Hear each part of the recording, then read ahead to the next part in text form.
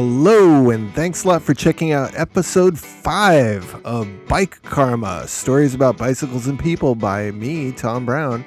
This time we interview the crew from Beardman Bicycles from Rhode Island.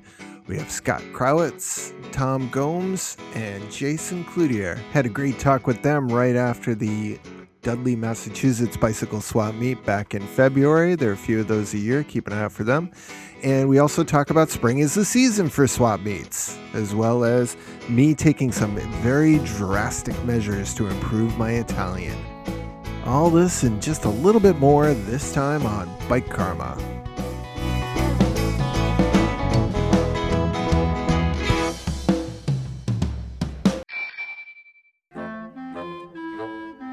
So I want you to imagine you wake up one morning, nice and early, and you go out to a bicycle swap meet in Massachusetts. After looking at all the beautiful bikes that people are showing and swapping and selling, you meet a couple guys and you go hang out at the donut shop. And that's where this interview takes place. And I'm not able to clean out all those noises. So if you would, get a cup of coffee, pretend that you're there with us with 3 guys from the Beardman Bicycle Shop having an interview about bikes and just talking and having some donuts. Enjoy.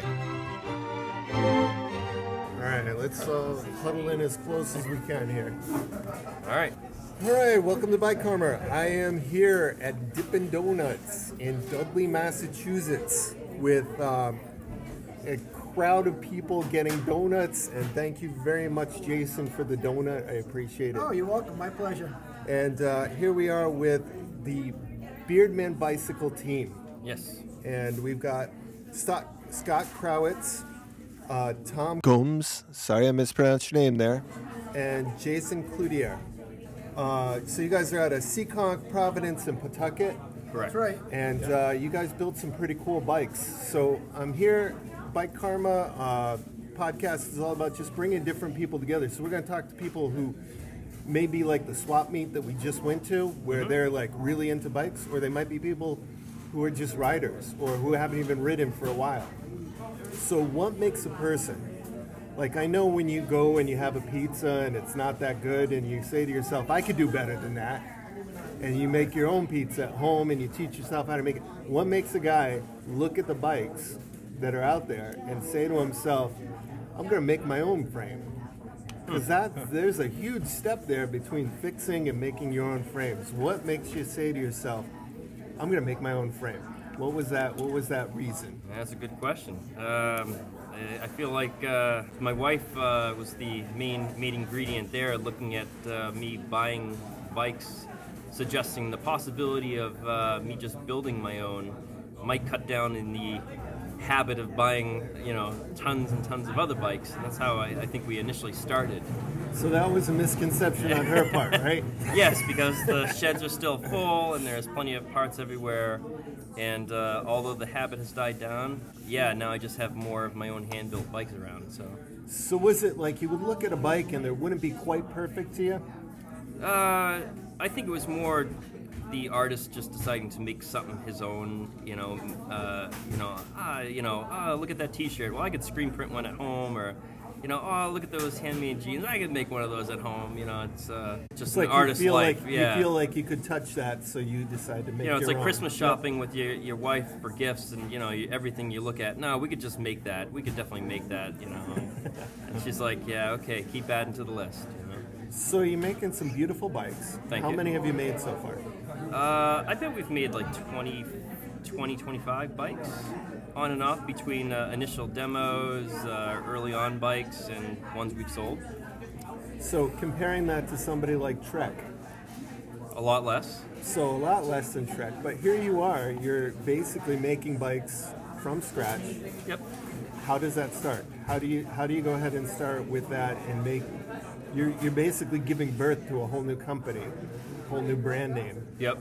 And a new type of bike with your own swing on it. How does it start? How does it start? Like, where do you go? Do you have like a tubing in mind that you're like, I've seen this on other bikes, or where do you go for the materials? I think the main thing it starts with is just simply keeping self-initiated. You can't wait for can't wait for the perfect moment to make an artwork, because otherwise you'll never make anything. You know, that's what I was told.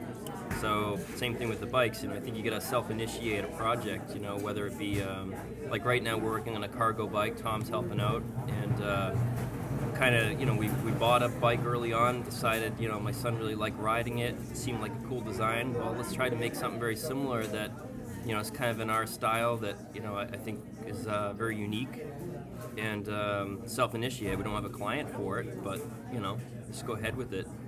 Tubing selections, I think it's just, you know, the shape, the size, what fits the need, the purpose, and looking at what we got and what we can use. You know, a lot of the stuff just comes down to tubing we've acquired that, you know, I think we can use that in this project. Let's try to make it work, you know.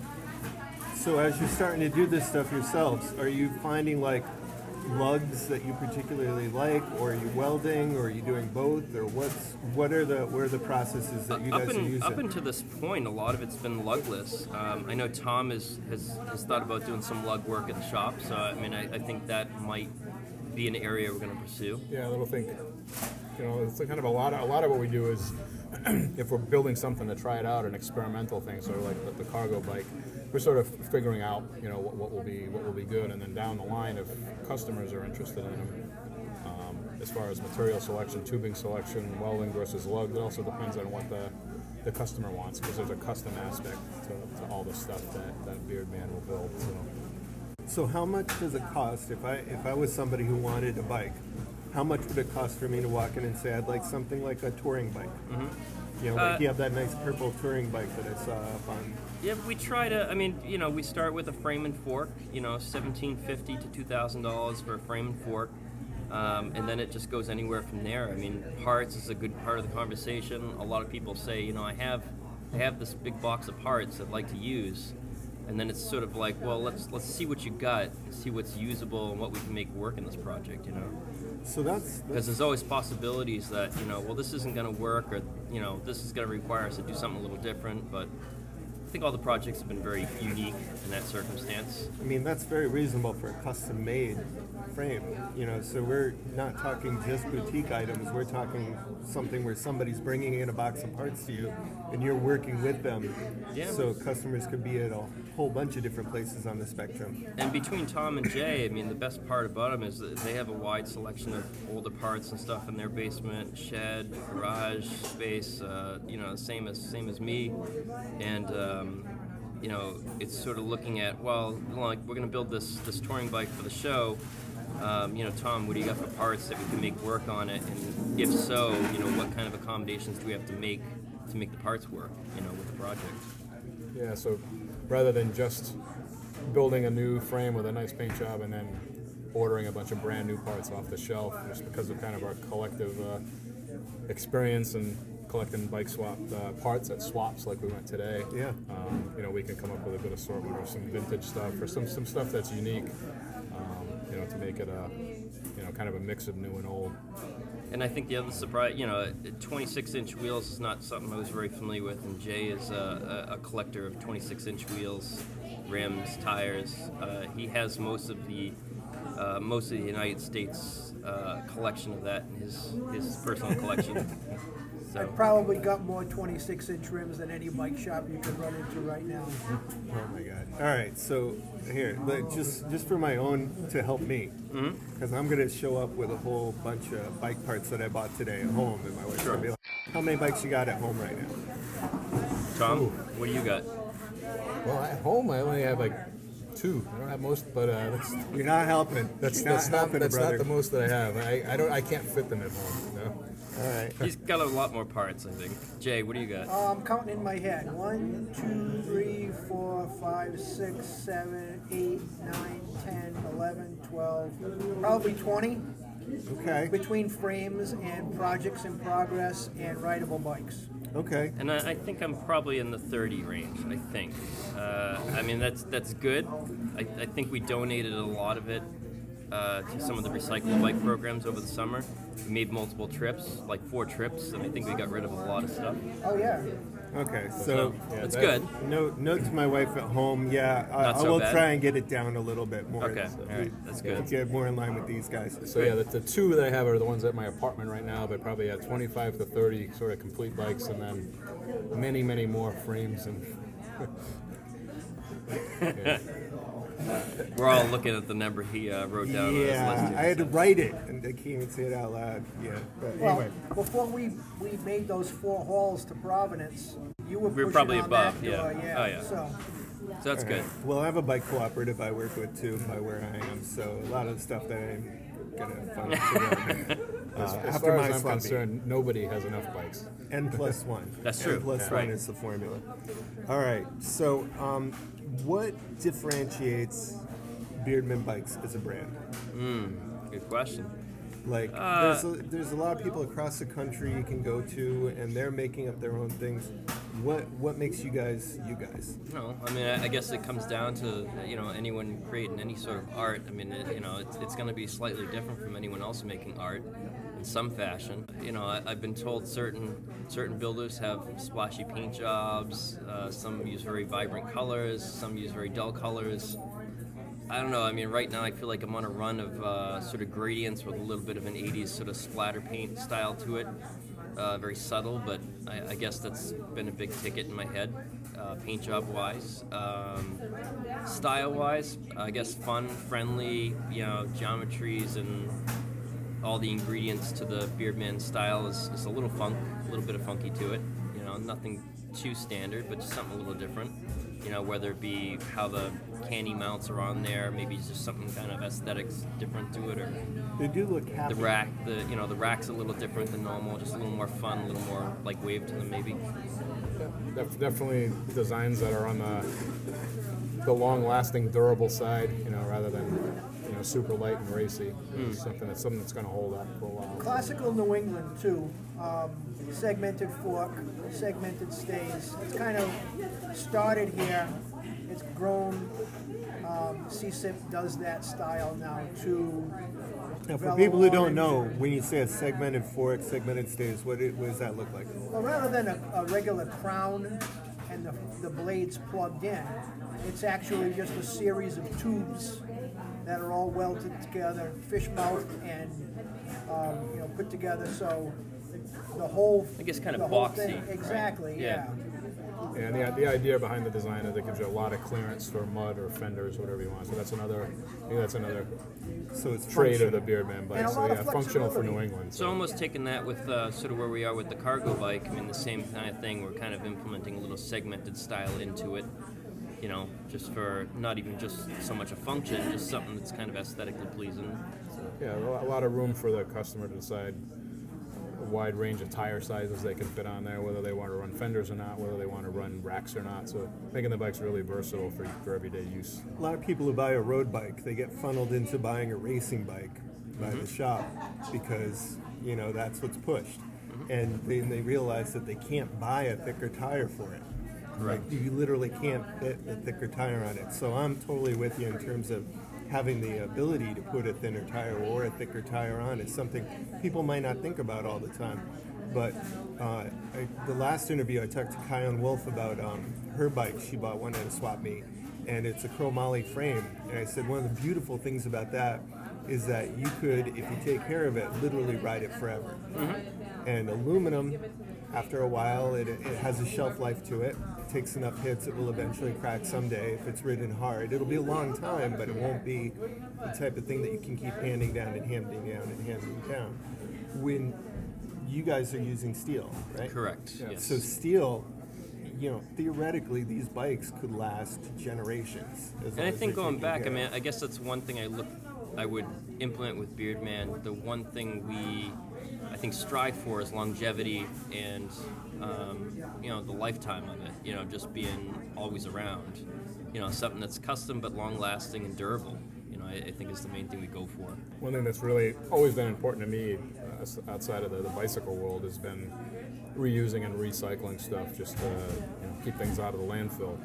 I was involved with Recycle a Bike in Providence for a number of years, where we were doing just that, taking bikes that would have otherwise just ended up in the dump and rehabbing them so people can ride them. Beardman Bicycles makes bikes out of steel, so eventually any bike ridden long enough will, rust through or break or things can happen, but steel is very easily repairable, so tubes can be replaced. It's something you just can't do with aluminum or carbon or some of the other bikes, at least not easily. And we've had a lot of repairs and stuff come through. And that's the other thing that we offer service too is, so if you have an old steel bike that you want to change some parts on it, add fenders to, maybe replace a broken or More bent clearance or whatever it must be. Yeah, those are all things that we can do as well. And it's something emotionally that just feels good. I mean, you go to the cell phone store and your cell phone's like 2 years old. The guy acts like it's, like 50 years old. Yeah, could you, we just want to, I'd like this phone kind of upgraded. Could we just chop it in half, weld on the other half, and get it updated this year, more clearance, more bigger screen maybe? Like, no, sorry, sir. Yeah. So, I mean, we live in, people are frustrated with that throwaway mentality where things have a shelf life literally of like a year, and that planned obsolescence is something I totally hate. From the moment I heard about what that was, just planning to engineer something to fail eventually.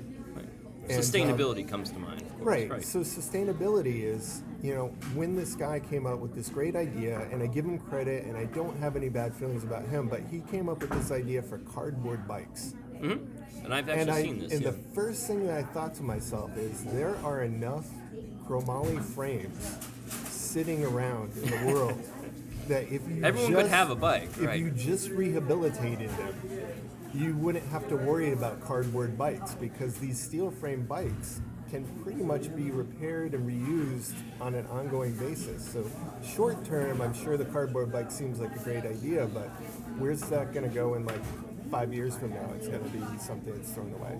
Yeah, and then the other thing to consider too, is just in terms of the material, energy-wise, and the production of the material and reusing it, steel is the most economical, smallest carbon footprint.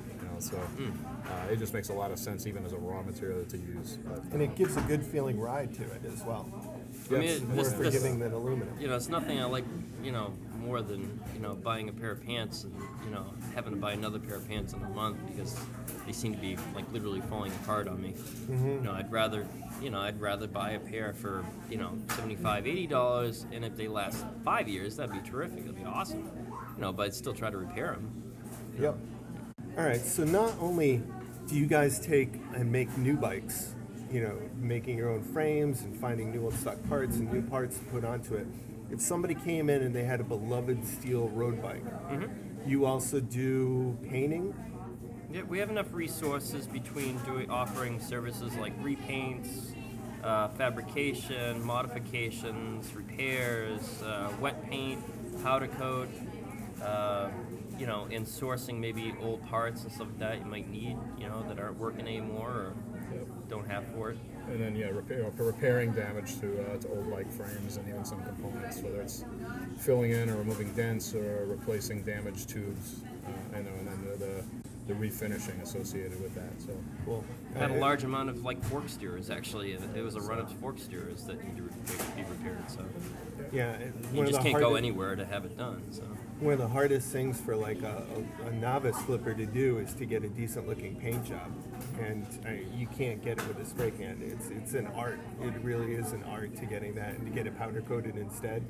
I try never to repaint a good bike with decals on it from back in the day. I try and seal it off and clean it up, but sometimes they're just too far gone, and to have those connections or bring it to you and have you have that network where you've got the powder coating, you could find some old parts or some new old stock parts that may be a little bit harder to find and stuff like that. You're into that network, so you won't go and try and talk somebody into just buying a new bike and getting rid of that. You'd actually be the ones who could figure it out for them. Yeah. I mean, make that bike, live another 50 years. Why not? Yeah. So if somebody's got a favorite frame that they want to commute on and ride it year round, then we've got the resources to get the frame with a durable powder coated finish on it. Or if somebody's got something old they want to keep as a collectible and maybe it's a road bike, racing bike right now, but they want to kind of make it a little more commuter friendly, or perhaps there's some way we can make it more purposeful. big and small. Yeah. Yeah. From that to like just a full-on restoration, we've got the resources with know some of the best painters for bicycles in the country that can do a close to original restoration paint job. That's what they're looking to do. So. And even graphics, we can reproduce graphics to make it look like it was new. Cool. So, where would people find you? They can find us over at beardmanbicycles.com. They can also look us up on Instagram. I think it's Beardman Bicycles. And just Google Beardman Bicycles in general. We should come up. Okay, cool. Now I got to ask you the question that I ask all my interviewees. It's my shtick. Okay. Ready? What's the weirdest thing you've seen biking on the side of the road? It's a good one. I saw... Tom? My strangest encounter probably came within 6 inches of hitting a deer while I was mountain biking on some trails. So. Just like that commercial with the guy running. I've seen that one. Yeah, he wasn't fazed by me at all. Jason, anything strange? Yeah, East Bay Bike Path, you get a totally different perspective on the city of Providence, and then the East Bay, east side of Narragansett Bay. Usually you're just flying through there on the highway, and it's interesting to see what it looks like from the other side. And I don't think anything really absurdly strange. Sometimes underwear, sometimes other oddball stuff.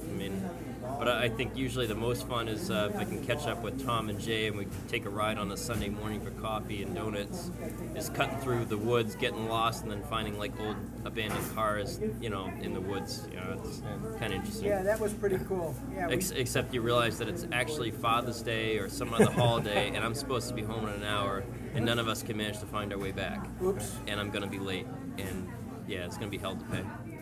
Actually, Jay mentioned the East Bay Bike Path, and that I think is something even better. Every year, I ride the East Bay Bike Path from Providence to Bristol on 4th of July for the parade, and that's 13 miles of the weirdest stuff you'll ever see riding a bike. So there's a lot of characters out on the Oh, yes, there on the is. 4th of July. So. All right, I'm going to give that a try. Awesome. All right. Well, thank you, Tom, for having us. Scott, Tom, Jason, thank you very much from Beardman Bicycles. And that's hopefully- beard, not beer, although we do like beer. We've had people try to look us up as Beardman Bicycles, and we might have to register that as well, but we are beard with a D, hair on the face.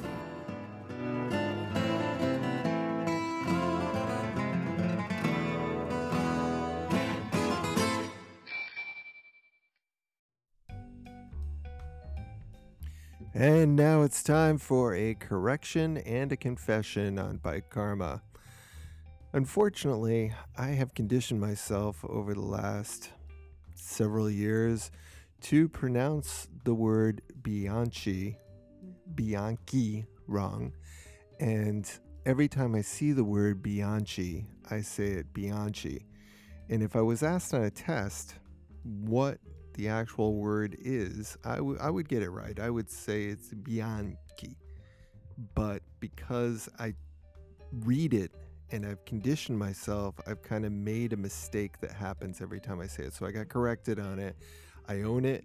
I appreciate you guys calling in and letting me know that I said it wrong. So in the spirit of that, I have agreed to some shock therapy to try and decondition myself from the whole seeing it and pronouncing it one way, but knowing that it's pronounced another way. So I have with me in the studio now is Dr. Tiefzuverletzen. Nein! Tiefzuverletzen! Okay. Nein. Sorry about that. And you have hooked me up to some electrodes. Yeah, there it goes. And those are going to go off whenever I say the word Bianchi. That's it again. You need to be very careful with your pronunciation. So here we go. So You starting gotta be now, careful. I'm going to look at the word and I see it and I want to say Bianchi. No. I was just saying that There I you go wanted to again. say that, but I'm actually going to say Bianchi. Bianchi. No. By Nein. shy. Nein. Oh, God, that hurts. Buy and shy. Nein! The shocks are really making it difficult to focus. Hey! Honestly. Nein. Could you please, with the no, I didn't even say Bianchi. Bianchi. Nein. I'm saying it right now. Yeah, Stop but shocking. Okay, Bianchi. Per favore fermati. Per favore fermati. Much better. Ciao. Not until you PayPal me for the treatment. Now!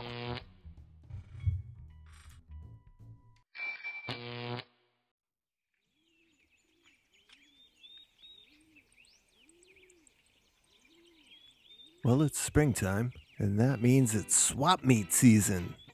Now, swap meets might not be something for bicycles that you think of right off the bat. You might think it's only for really hardcore people like, dealers and flippers and stuff like that, but it's not. Believe it or not, there's a lot of things that you wouldn't expect to find at a bicycle swap meet, such as books. I've gotten some of the coolest books that I've read on bikes at swap meets, and I probably wouldn't have gotten them on Amazon because a lot of them are out of print. One of the things I love the most about swap meets is that it brings together people from all kinds of different genres, and you'll walk across a parking lot and walk into another world. So you'll see the BMX guy next to the balloon tire guy, next to the 10-speed guy, next to the high-end Italian parts guy. It's all right there within walking distance, and it's like a Wikipedia of knowledge. You can ask any questions, and people usually love to talk unless they're right in the middle of making a big deal. But there's demos. You can try different types of bikes and take them for a spin around the parking lot, and as long as you're friendly and not a jerk about it, most people don't really mind. There's all kinds of great deals you could pick up there. Usually things that collectors wouldn't be looking for are not that expensive. So like that extra saddlebag that you wanted to carry some tools, or even a spare multi-tool, might be something that you can really get a deal on from somebody. You can usually pick up a couple of tires pretty inexpensively, as well as to maybe get a rack for the back of your bike or for the back of your car. Now, if you're sitting back saying, darn it, Bike Karma guy, there's no swap meets around me, well, you can do what I did. The closest swap meets that I could find were in Massachusetts, which is the next state over. So after going to that one for a couple of years, I actually started my own in my hometown with one of the clubs that I work with. So come check it out. It's June 5th this year, and it's in Wethersfield, Connecticut. You can email me at bikekarmaguy@gmail.com. We got all kinds of things going on. We got Sad Bike, where kids try and guess all the things that are wrong with it to earn their mechanics mustaches. And this year we're going to have a Chamber of Horrors type sideshow of bike parts, as well as a flat tire changing clinic. There's plenty of organizations out there that might be interested. It's a great fundraiser for a club or a riding group. It's a great chance for people to get together and just hang out in the morning. A lot of people go for a ride afterwards. They usually break up before 12. Enjoy the springtime and keep a lookout. Even if it's not exactly for your genre of biking, go to it. Check it out, see what's up. But hands down, the best thing that you're gonna get there is the motivation to get back involved with your bikes from talking to other people who are passionate about their bikes. And that's what Bike Karma is all about.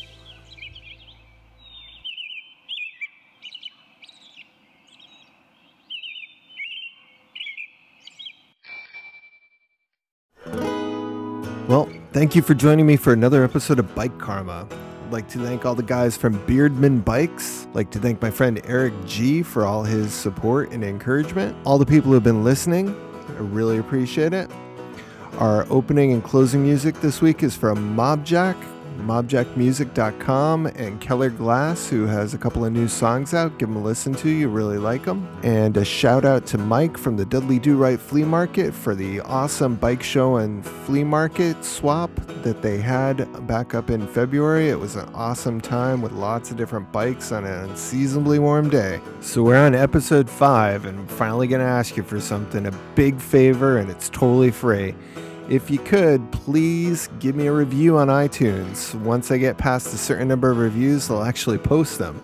but I need to reach that critical mass first. So also, if you want to consider sharing some stories, I'm open to it no matter the length of the story. I really want to open up to some BMX and some rat rod stories, as well as crate bikes and other stuff like that.